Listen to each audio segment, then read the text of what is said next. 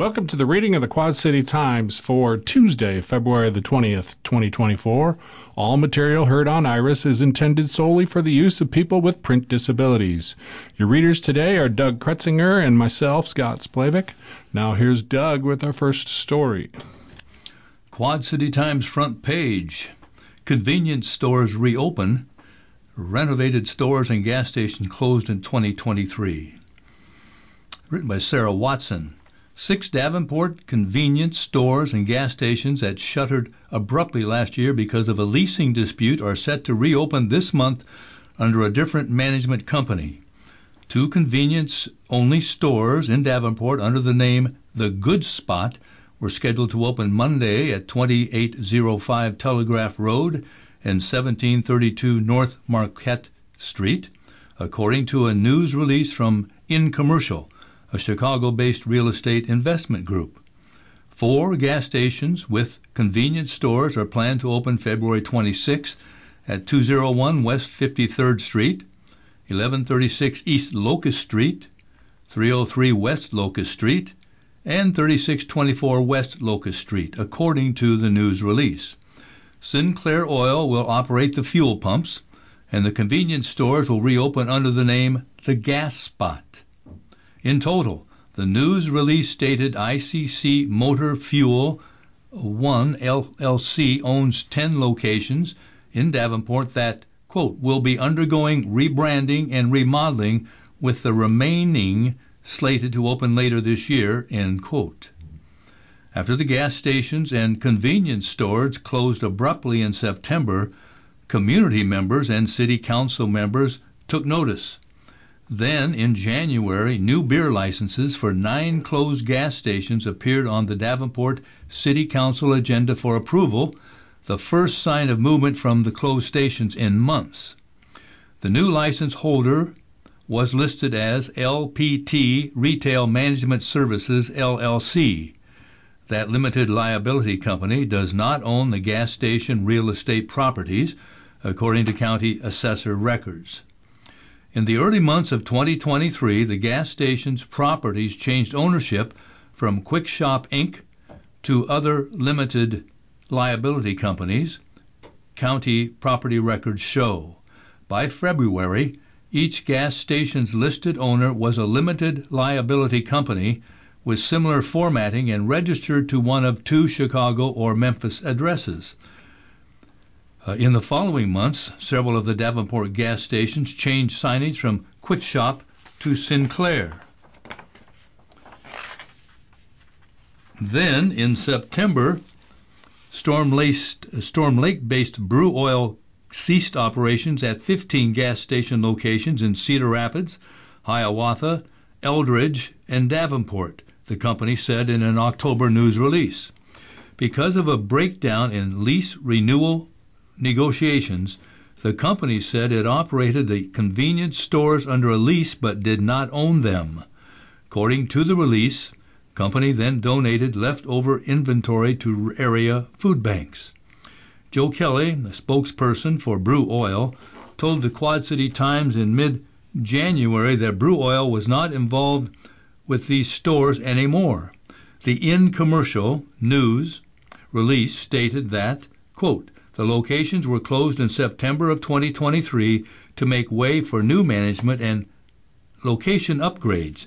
These sites needed repairs to coolers and HVAC systems, extensive cleaning, and brand new POS, point-of-sale equipment and software, the news release stated, and went on to say, each store has hired all new staff with about 6 employees per location, and the stores have fresh merchandise and new product offerings. Our next article is entitled, Former Employees Threaten Lawsuit. They are upset with released information. It's written by Sarah Watson of the Quad City Times. 2 former City of Davenport employees are asking the courts to slow a decision on whether the city can release a demand letter from its former administrator that led her to $1.6 million payout. The 2 former administrative employees, Tiffany Thorndike and Samantha Torres, filed a motion to intervene in Scott County Court on Sunday evening in the case. The motion was made on a suit the city has filed asking the court to determine if it must release former city administrator Corey Spiegel's demand letter in an open records request. Their motion argues that a decision on the city's request would circumvent a potential lawsuit by the two employees against the city. The two employees say the city admitted to mistakenly releasing their demand letters, which their filing says included extremely sensitive personal health information and other humiliating details of their lives, the details of which the city has solicited from them. The two employees sent demand letters in late August 2023 outlining harassment they said they experienced from elected officials and physical and mental health care sought in response. Each employee received between $100,000 and $200,000 and signed a separation agreement. The City Council held a special meeting to remove then 7th Ward Alderman Derek Cornett in response to their and Spiegel's concerns. The two administrative assistants' letters were released as part of a records request. The city legal department said at the time the letters were mistakenly released unredacted. In Sunday's court filing, Thorndike and Torres alleged that they were informed by the city that these letters would be treated as personal information in confidential personnel records and would not be released to the public. They add that a city employee responsible for reviewing, assessing, and disseminating the released documents had told the employees he messed up during his review and accidentally released information the city had affirmatively determined it would keep confidential. Thorndike and Torres say in response they issued a demand letter with a deadline of February 16th for the city to respond, after which time the two employees would file suit. The city's request for declaratory judgment was filed February 14th. Finish off the front page explaining a picture, number one, that's here at the very beginning. It says final boom for old I-74 bridge, and what you see is the river. About the bottom eighth of the picture is the water, and then from that point up all you see is a cloud of smoke and a bunch of debris floating through. So that is the end. That was on the bridge morning of Sunday, February 18th. It was expected to be the final time the company used explosives as to dismantle the old I-74 bridge. So it looks like they've done it. Also on the front page, this story. Simon and Garfunkel duo appeared in 1967 show, and it's entitled Davenport Concert came 1 year before Mrs. Robinson, written by Gannon Hanavold. Tragically, too many of these timeless ticket stories so far have featured performers who aren't with us anymore. Many of them, Tina Turner, Johnny Cash, Louis Armstrong, had long lives with performances well into their later years.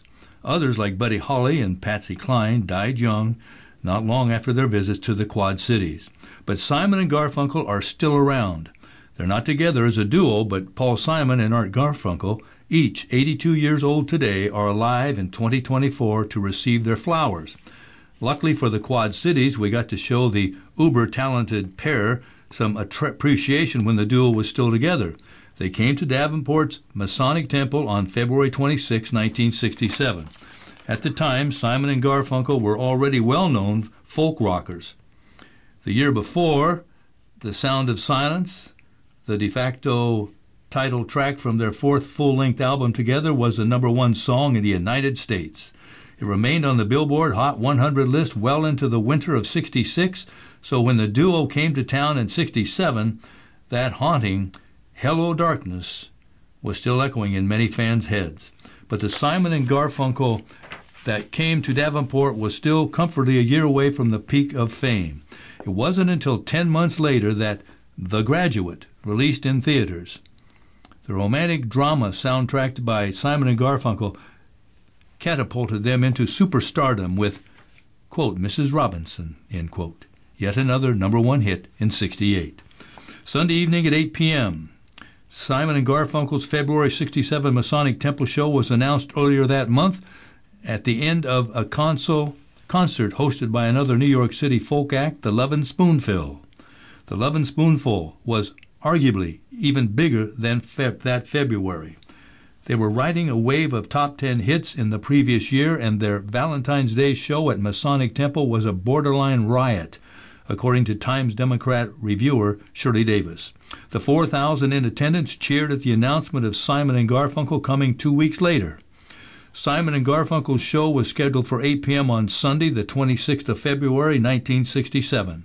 Tickets cost between $2.50 and $4.50 and sold at various record stores and bookstores around the QC. The week before the concert, Simon and Garfunkel appeared on Quad City screens on The Songmakers, a TV telecast with performances by some of the music industry's biggest acts. Quote, viewers who imagine today's tunes are the products of rock-brained idiots may be surprised by the intelligent comments of singers Simon and Garfunkel, end quote, wrote a nationally syndicated preview of the program published in the Times Democrat on February 24. The day after their show at Masonic Temple, Simon and Garfunkel released At the Zoo for the first time, a single that was later returned on 1968's Bookends and peaked at number 16 on the Hot 100.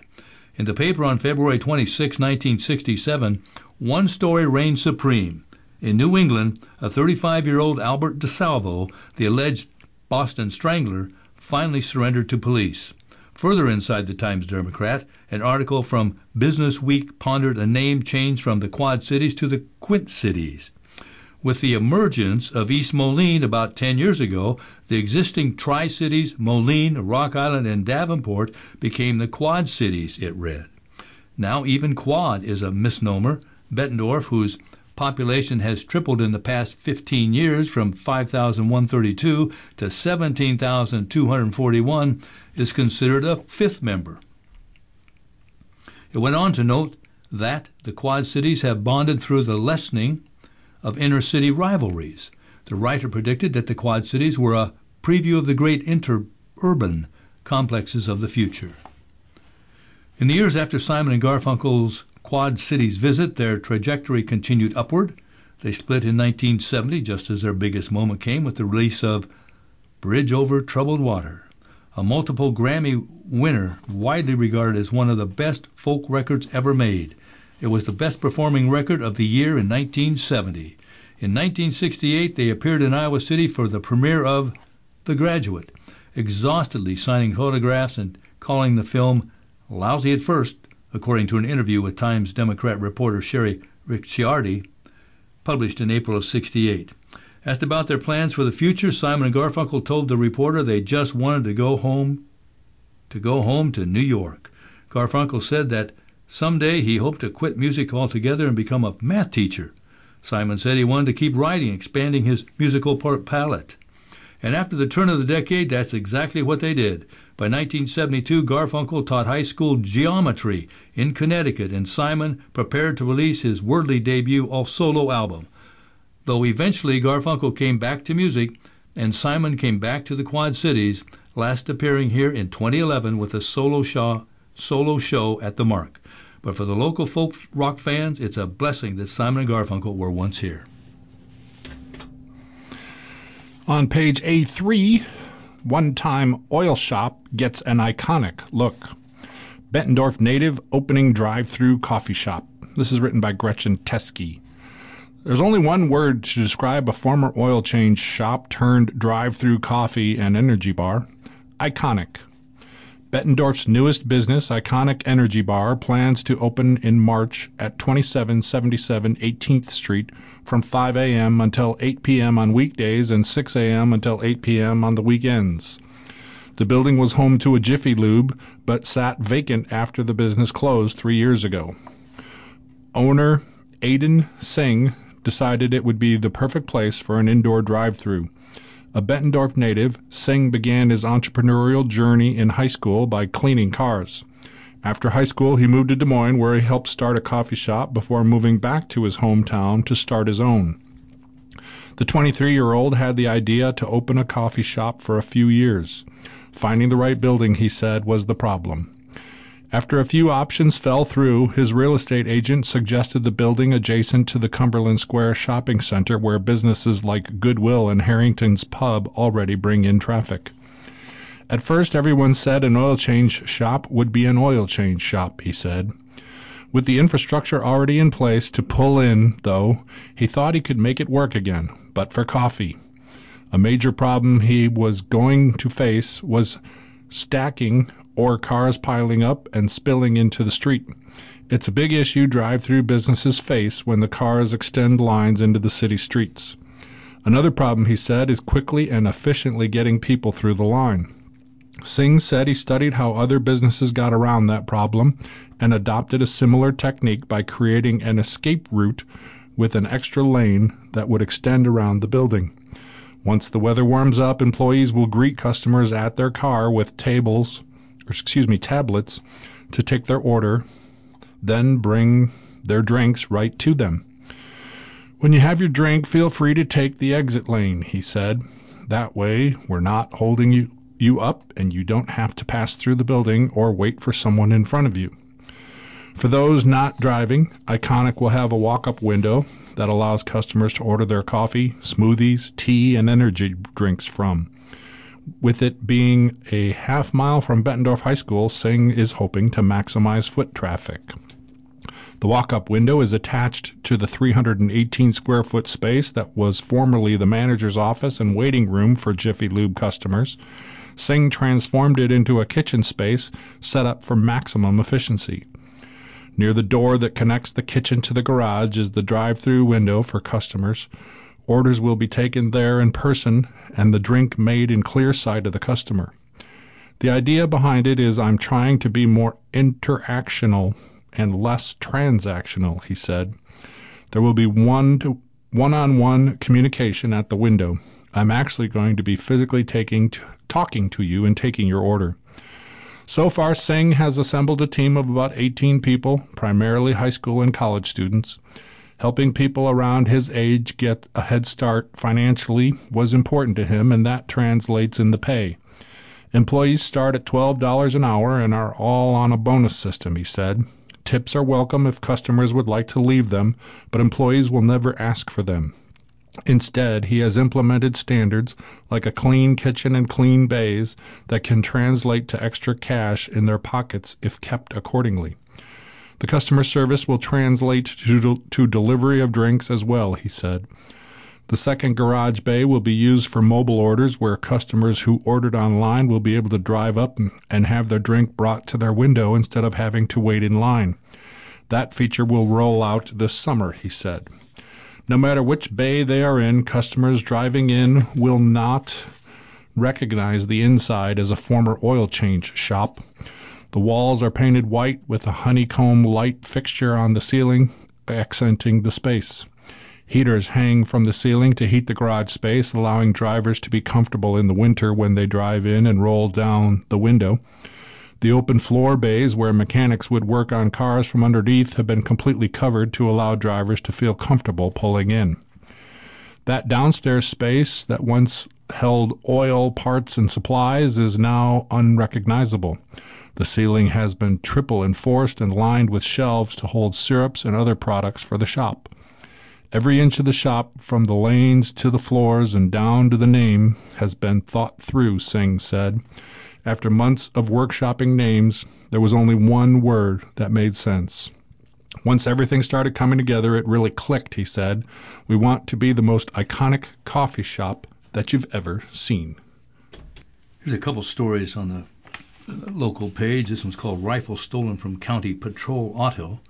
Thomas Geyer wrote this. A rifle belonging to the Rock Island County Sheriff's Department was stolen early Saturday after someone smashed the window of a marked patrol vehicle and took the case containing the weapon, the authorities said. Sheriff Darren Hart said the hard rifle case that was taken contained a Rock River Arms LAR-15 rifle and loaded magazine. Moline police responded to a report of a burglary at 7 a.m. Saturday involving a marked Rock Island County Sheriff's Patrol vehicle. The vehicle was parked in the driveway at the home of an off-duty sheriff's deputy. Someone smashed the rear cargo hatch near window that allowed them to access to the interior storage compartment where the rifle was stored. The Moline Police Department is conducting the investigation with assistance from Rock Island County Sheriff investigators.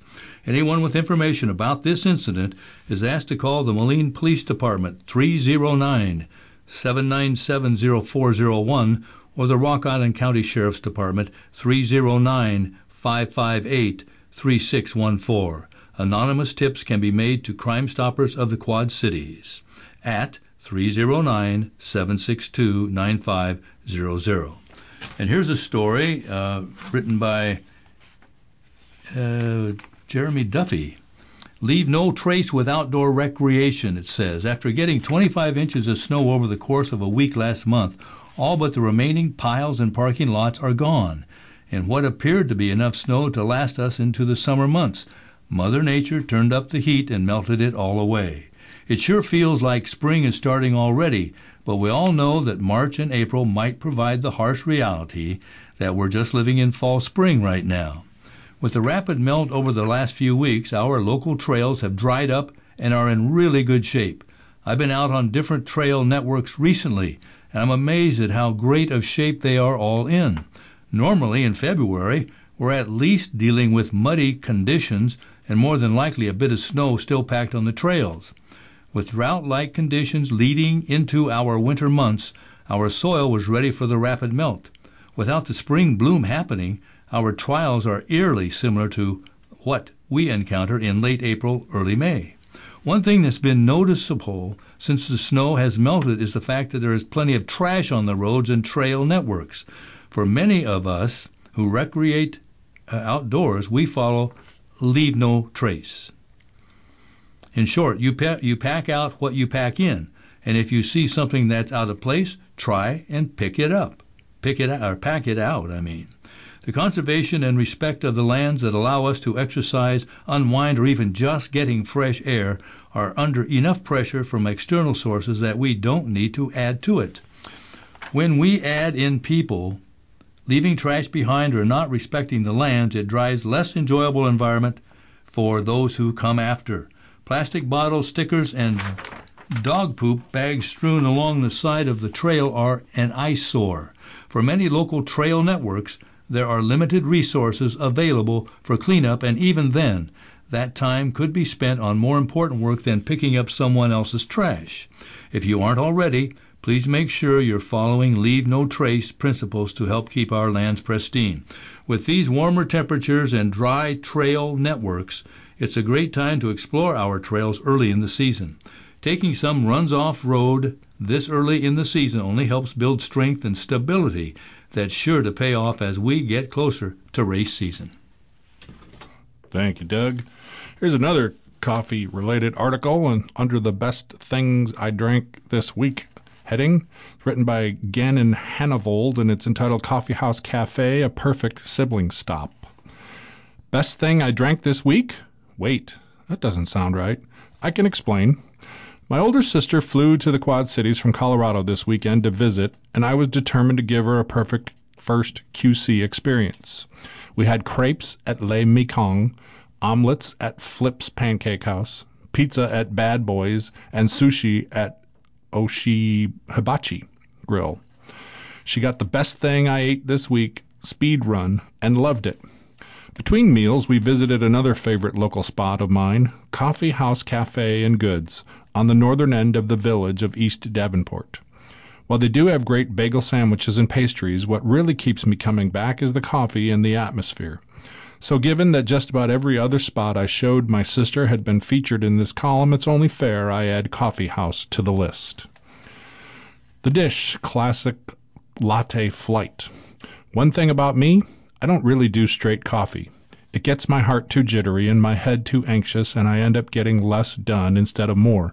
But I am an absolute sucker for lattes. Before I got an espresso machine this Christmas, I spent an unreasonable percentage of my expendable income on iced lattes every week.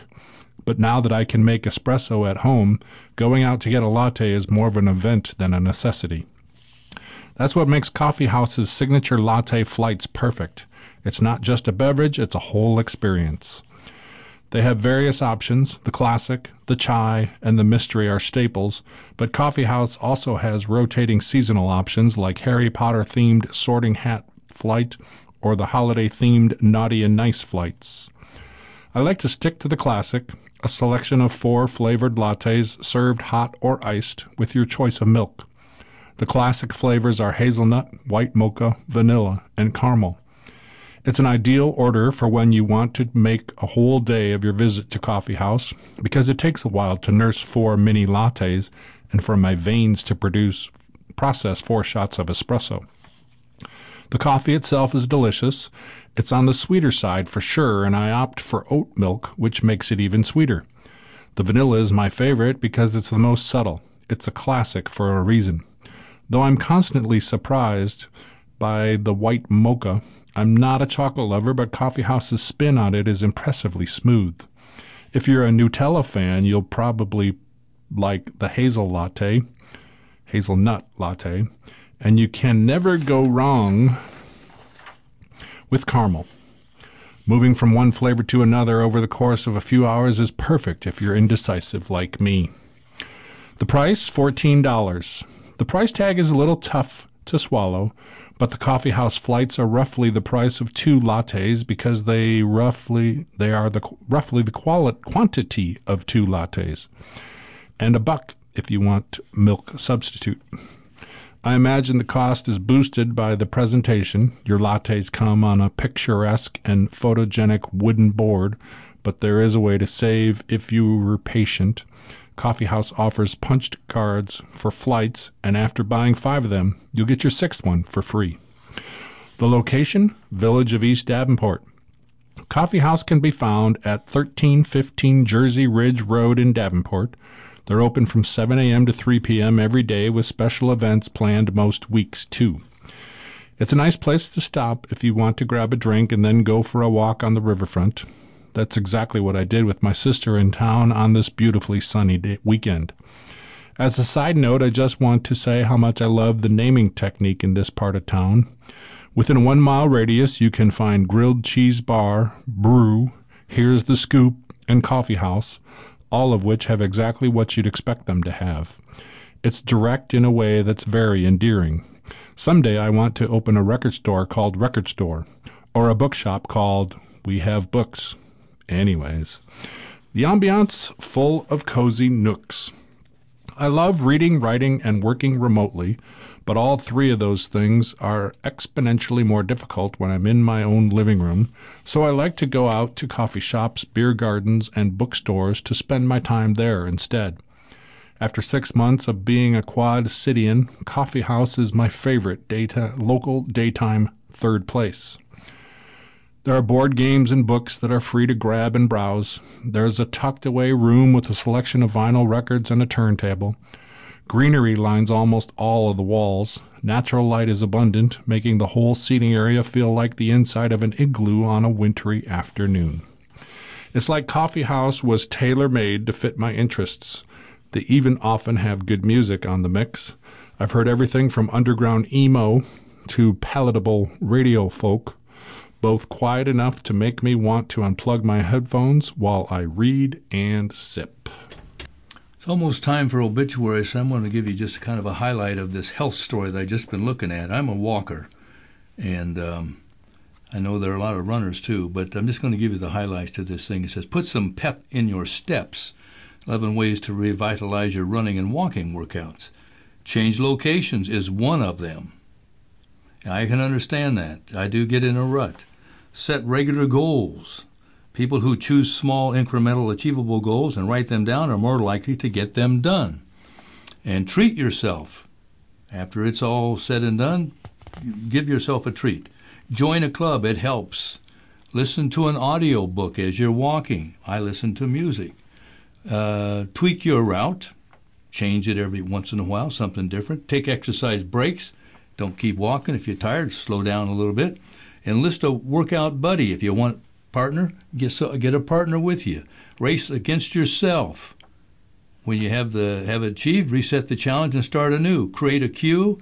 If you need help sticking to a routine, schedule your run or walk around a regularly scheduled activity. And combine running and walking.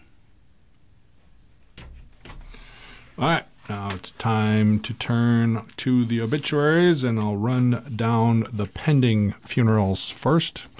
We've got Maureen P. Mueller Bayer, age 92, of Taylor Ridge, Illinois, who passed away Sunday, February 18th at home. Arrangements are pending at Whelan Presley Funeral Home and Crematory in Milan. Ora L. Brown, age 68, of Rock Island, Illinois, passed away Sunday, February 18th at Unity Point Health, Trinity Rock Island. Arrangements are pending at Trimble Funeral Home and Crematory in Moline. James Clark, age 68, of Wyoming, Iowa, passed away Sunday, February the 18th at home. Arrangements are pending at Carson's Celebration of Life Center in Maquoketa. Larry Clark, age 65, of Moline, passed away Saturday, February 17th at Unity Point Health, Trinity Rock Island. Arrangements are pending at Sullivan Ellis Mortuary Limited in East Moline. Nola K. P. Cook, age 80, of Moline, Illinois, passed away Friday, February 16th at Hillcrest Home, Geneseo. Arrangements are pending at Sullivan Ellis Mortuary Limited in East Moline. Merrill L. Kuhn, age 94, of Towson, Maryland, formerly of Rock Island County, Illinois, passed away on Saturday, February the 17th. Arrangements are pending at Whelan Presley Funeral Home and Crematory in Reynolds. David C. Del Vecchio, age 76, of Bettendorf, Iowa, passed away Saturday, February the 17th. Arrangements are pending at the Runge Mortuary in Davenport. Gregory A. Dorr, Sr., age 70, of Mathersville, Illinois, passed away Friday, February the 16th. Arrangements are pending at Trimble Funeral Home and Crematory in Moline. Gerald V. Edwards, age 78, of Maquoketa, Iowa, passed away Friday, February 16th at Jackson Ridge Health Care Center in Maquoketa. Arrangements are pending at Carson's Celebration of Life Center in Maquoketa. Drexel Franks, age 70, of Rock Island, Illinois, passed away Saturday, February the 17th at Genesis Medical Center in Davenport. Arrangements are pending at Whelan Presley Funeral Home and Crematory in Rock Island. Richard Rich Allen Hardin, age 92, of Davenport, Iowa, passed away Friday, February 16th at Clarissa C. Cook Hospice House. Arrangements are pending at Halligan McCabe DeVries Funeral Home. David J. Johnson, age 71, of Moline, Illinois, formerly of Cambridge, Illinois, passed away Friday, February the 16th at Clarissa Cook Hospice, Bettendorf. Arrangements are pending at Stackhouse Moore Funeral and Cremation Service in Cambridge.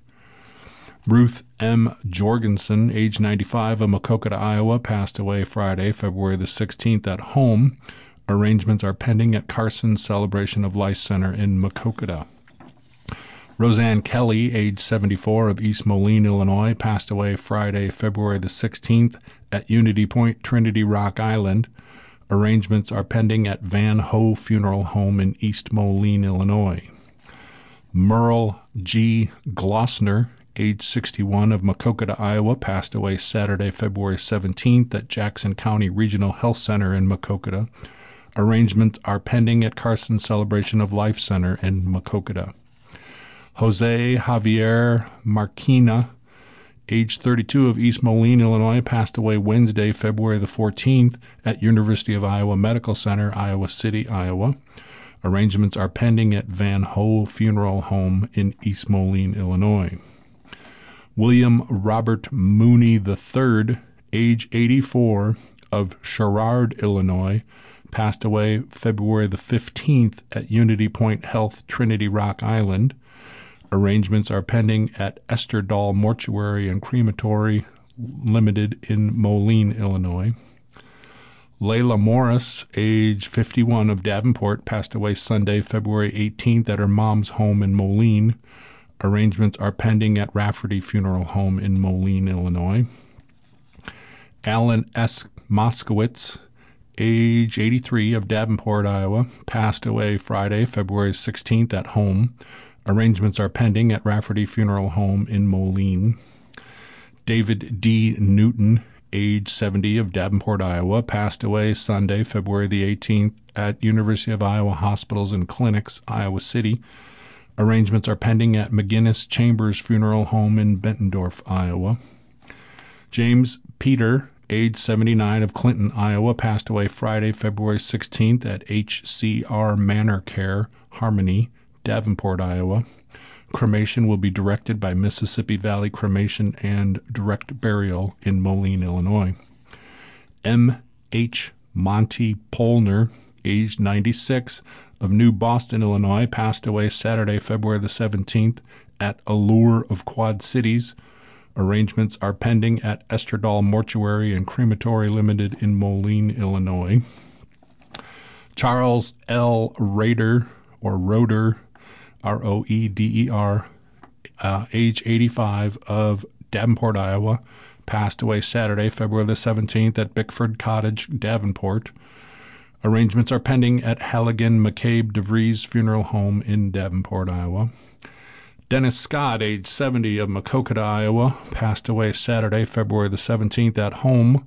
Arrangements are pending at Carson's Celebration of Life Center in Maquoketa. David L. Spilger, age 67, of Atalissa, Iowa, passed away February the 16th. Arrangements are pending at Henderson Barker Funeral Home in West Liberty, Iowa. Othel Dewey Steele, age 86, of Rock Island, Illinois, passed away Saturday, February the 17th at home. Arrangements are pending at Whelan Presley Funeral Home and Crematory in Rock Island, Illinois. And Angela R.S. Thomas, age 54, of West Branch, Iowa, passed away Sunday, February the 18th at Crestview Specialty Care, West Branch, Iowa. Cremation will be directed by Cremation Society of the Quad Cities. And Ronald Wayne Prohl, P-R-O-E-H-L, 72 years old, Davenport, passed away Tuesday, the February 6th at Genesis East Medical Center. Per his request, cremation rights will be accorded. There will be no services. Online condolences may be left at rungimortuary.com. Ron was born May 16, 1951, in Illinois, the son of Alfred and Violet Prohl. He received his bachelor's degree in diesel technology from Scott Community College. He married Catherine Reese Sass on July 8, 1989. She preceded him in death April 13 of 2022. He was a self-employed diesel mechanic for many years before his retirement. He was an avid outdoorsman and loved hunting, telling jokes, often the same ones, family weenie roast, and his beloved dogs, Hobo and Harry. Those left to honor his memory include his children, Jade, spouse Brian Burkholder, Cord, spouse Tracy Sass, Rhonda Snyder, Blythe, spouse Sean Boson, Misty, spouse Jeff Leach, all of Davenport, and Ronnie Prohl, Andalusia, Illinois. 19 grandchildren, 8 great-grandchildren, brothers Jerry, spouse Sherry Prohl, and Billy, spouse Denise Prohl, both of Illinois, sister Susie, Tennessee, several nieces and nephews, and his dogs, Hobo and Harry. In addition to his parents and wife, he was preceded in death by his sister, Dolly, and a grandson, Austin. Randy Bloomingdale, 63 years old, of LeClaire, Iowa, passed away Friday, February 16 at Genesis Medical Center East Campus, Davenport. Visitation will be from 5 to 7 p.m. on Wednesday evening, February 21, at McGinnis Chambers Funeral Home, Bettendorf. Funeral services will be held at 10:30 a.m. on Thursday morning, February 22 of 24 at the funeral home. Burial will be at Glendale Cemetery, LeClaire. Memorials may be directed to the family to be used for a future contribution in memory of Randy. Randy was born on March 8 of 1960 in Albert Lee, Minnesota, the son of Tommy and Eileen Schroeder Bloomingdale. He graduated from Pleasant Valley High School in 1979 on April 2005. Randy was united in marriage to Wendy Asmus McKnight.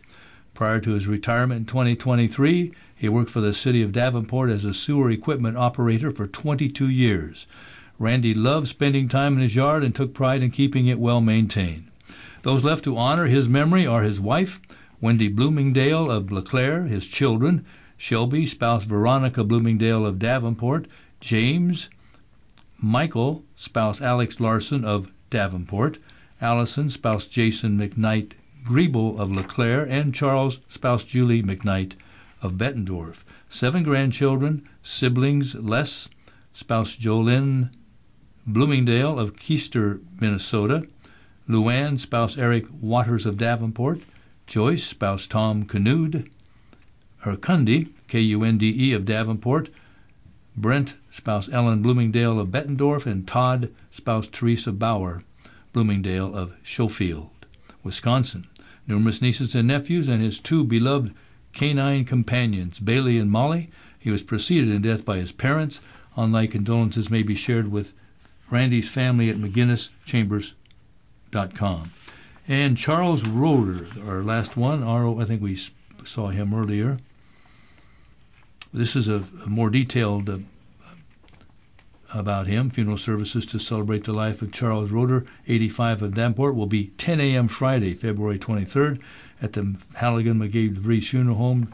Burial will be in the Rock Island National Cemetery, Arsenal Island, with military honors. Visitation will be held from 4 until 6 p.m. Thursday, February 22, at the funeral home, with additional visitation from 9 a.m. until the time of service Friday.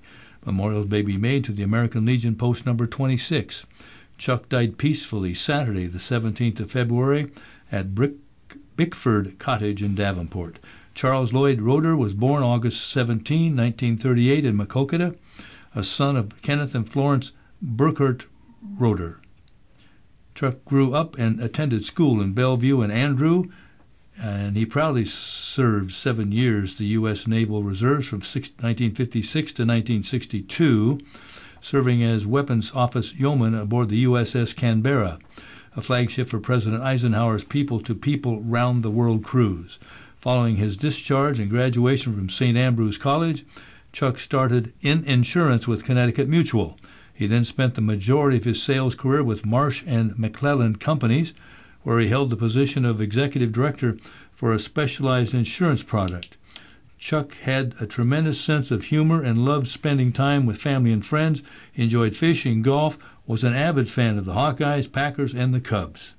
Those left to cherish Chuck's memory are his wife, Pamela Davenport, children Ann, spouse Randy Clark of Carmel, Indiana, John, spouse Simona Roeder, Lancaster, PA, PJ, spouse Kaja Widerka, New York, grandchildren Ryan Mackenzie Clark, Lauren Clark, Noel Clark, Dylan Roeder, Nathan Roeder, and Vivian Widerka.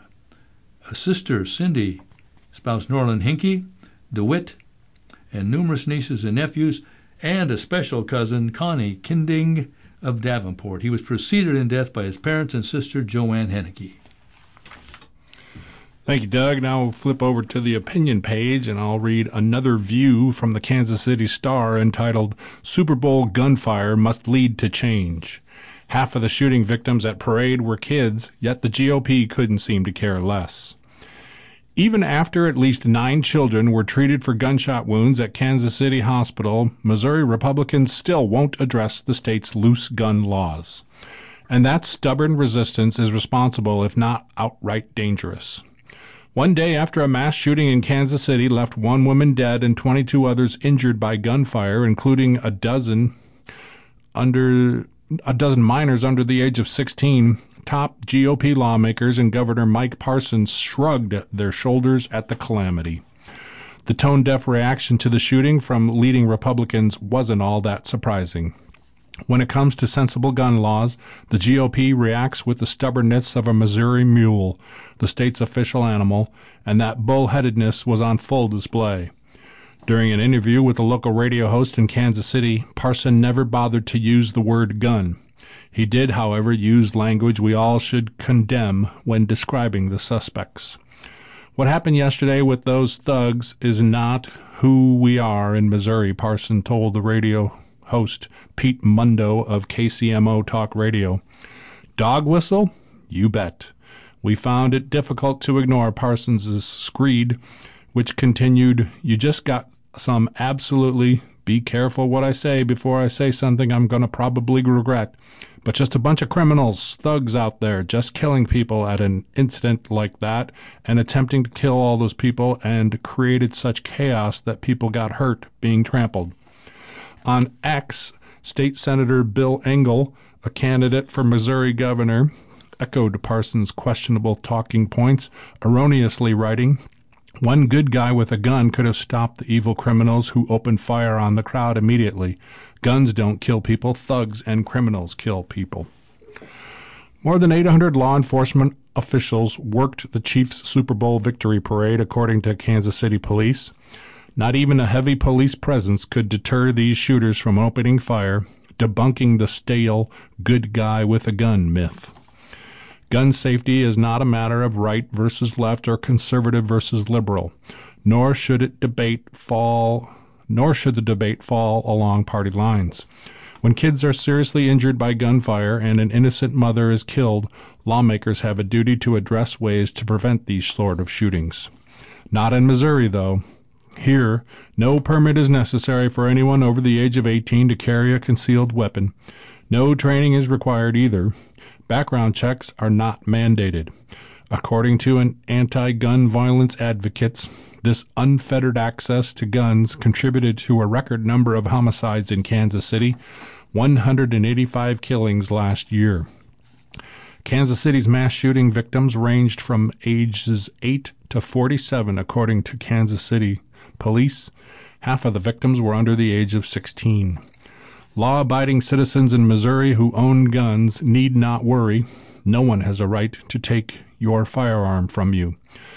But people under 21 should not have the right to carry a concealed handgun or rifle without the proper training, permit, or background check. And again, that came from the Kansas City Star. And here is a correction. Mother hasn't been sentenced.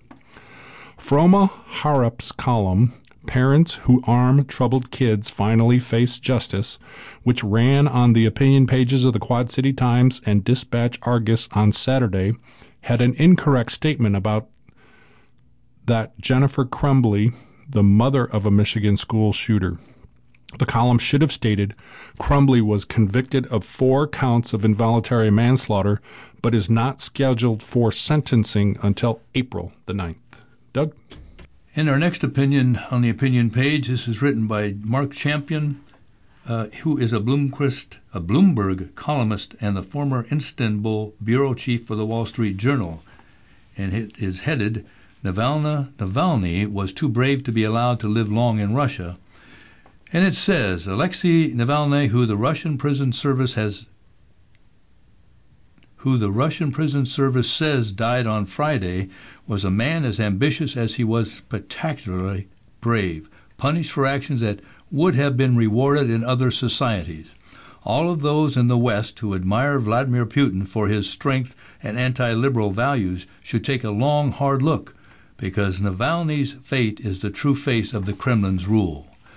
Navalny was arrested countless times for political protest, poisoned with a nerve agent, and jailed in effect for life on charges of, in quote, extremism. In reality, he was punished for daring to oppose and expose Russia's ruling kleptocracy. He had already outlived his life expectancy, not because he was unhealthy or at 47 old, but rather because of the abuse he was subjected to in jail.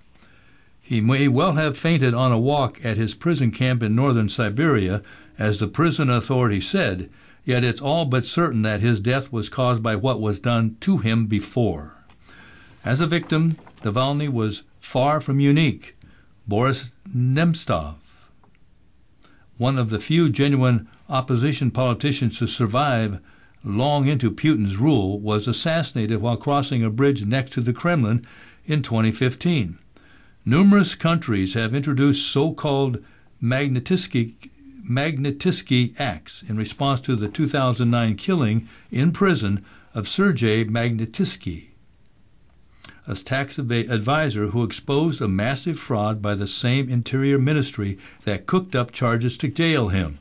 A list of all the Kremlin-critical journalists, politicians, activists, and inconvenient business people who've been shot, poisoned, or fallen out of windows in Putin's Russia is long. Yet Navalny was special in that he seemed able to get under the Kremlin skin like nobody else. Had he ever been allowed to run in an election, he almost certainly would have lost to Putin, his nemesis. He was no liberal in the woke sense of the word. Early on his political activism, he went on marches with nationalists and neo-Nazis whom he saw as allies, because at the time, long before the invasion of Ukraine, they also opposed Putin. What made Navalny dangerous to the Kremlin was that he had the extraordinary degree of courage needed to investigate and expose the secret wealth of the nation's most powerful men. Plus, he had a genius for using modern media to broadcast their alleged theft in a country that has no free press. Navalny was poisoned while on a plane in Russia and almost died in 2020. He was flown to Germany for treatment, where it was found that the weapon used had been a military-grade nerve agent called Novichok, which has also been used in other assassination attempts on Russian dissidents, including in the UK. Navalny's YouTube film on Kremlin corruption, entitled Palace for Putin, was made while he was in Germany recovering, yet he released it only after returning to Russia in 2021. Quote, because we do not want the main character of this film to think that we are afraid of him, end quote. As soon as he landed in Russia, Navalny was arrested, continued his activism in jail, was routinely placed in solitary confinement, and then transferred to a prison camp in northern Siberia in December. When he looked increasingly weak, now he's dead. Palace for Putin was viewed more than 129 million times, and that was just the one about a vast building on the Black Sea coast, and that was just on the one about a vast building on the Black Sea coast that the Kremlin has denied belonged to the Russian president. Then there was the expose that alleged Putin also owns a $700 million super yacht, and another about vast estates Navalny tied to former President Dmitry Medvedev. Like most dissidents, Navalny was no saint, but he stood out for the sheer bravery of his decisions, above all in returning to Russia after what was clearly an assassination attempt by the state. I say clearly not just because Novichok is a chemical weapon only available to Russian state organs, but also because Navalny recorded his call to one of the men suspected of putting the poison in his underpants while he was traveling. The man confirmed that what he and his colleagues had done. Navalny cooperated in a documentary about him while in Germany. Asked by the director what message he would have for the Russian people, would he be killed? He said it should be that. Quote, evil is only able to proliferate if good people do nothing, so don't be inactive, end quote. Navalny was never that. He may not have been afraid of the Kremlin, but the Kremlin was obviously afraid of him. Cut. All right, we've just got a few short minutes to pick up some sports. I'll let you give you a rundown of what's going on television today, sports-wise. 5:30 p.m., men's college basketball. We've got Butler at Villanova on FS1. 6 p.m. on CBSSN, we've got VCU at UMass. On ESPN at 6 p.m., Arkansas at Texas A&M. ESPN2 has Syracuse at North Carolina State, and ESPNU has UCF at West Virginia. SEC Network has Tennessee at Missouri. Those are all 6 p.m. 7:30 p.m., UConn at Creighton on FS1. 8 p.m., Pittsburgh at Wake Forest on ACC Network. San Diego State at Utah State on CBS Sports Network. Baylor at BYU on ESPN. TCU and Texas Tech, it says it's also on ESPN. I'll bet you one of those is on ESPN2 or ESPNU. And also 8 p.m. on Peacock, Maryland at Wisconsin. 9:30 p.m., San Jose State at Boise State on FS1. 10 p.m. on CBS Sports Network, it's Wyoming at Nevada. And on ESPN2, San Francisco at St. Mary's. Women's college basketball, 6 p.m., Wisconsin at Minnesota on the Big Ten Network. And at 8 p.m. on the Big Ten Network, it's Northwestern at Nebraska. And college baseball, 7:30 p.m., Kansas State at Arizona State on the Pac-12 Network. One short article here. Number 3 Houston defeats number 6 Iowa State. Jamal Sheed had 26 points, including 20 in the second half, and number 2 Houston took sole possession of first place in the Big 12 with a 73-65 win over number 6 Iowa State on Monday night. Emmanuel Sharp added 20 for the Cougars, who won their 20th consecutive home game, the longest active streak in the country. They hold a 1-game lead over the Cyclones with 5 games remaining in the regular season for both teams. Iowa State continued to chip away, getting to the deficit down to 4 several times in the second half, with the last coming on a 3 by King with 8:22 to go. But the Cougars scored the next 4 points and went back ahead by 8 on a layup by Jawan Roberts with 7 minutes and 18 seconds left to go in the game. That brings us to the end of the Quad City Times for today, Tuesday, February the 20th, 2024. I'm Scott Splavik, and my partner at the microphone has been Doug Kretzinger. You can listen to Iris programs on any computer or smart device at any time at iowaradioreading.org. Thank you for listening to Iris, Iowa's first and only radio reading service.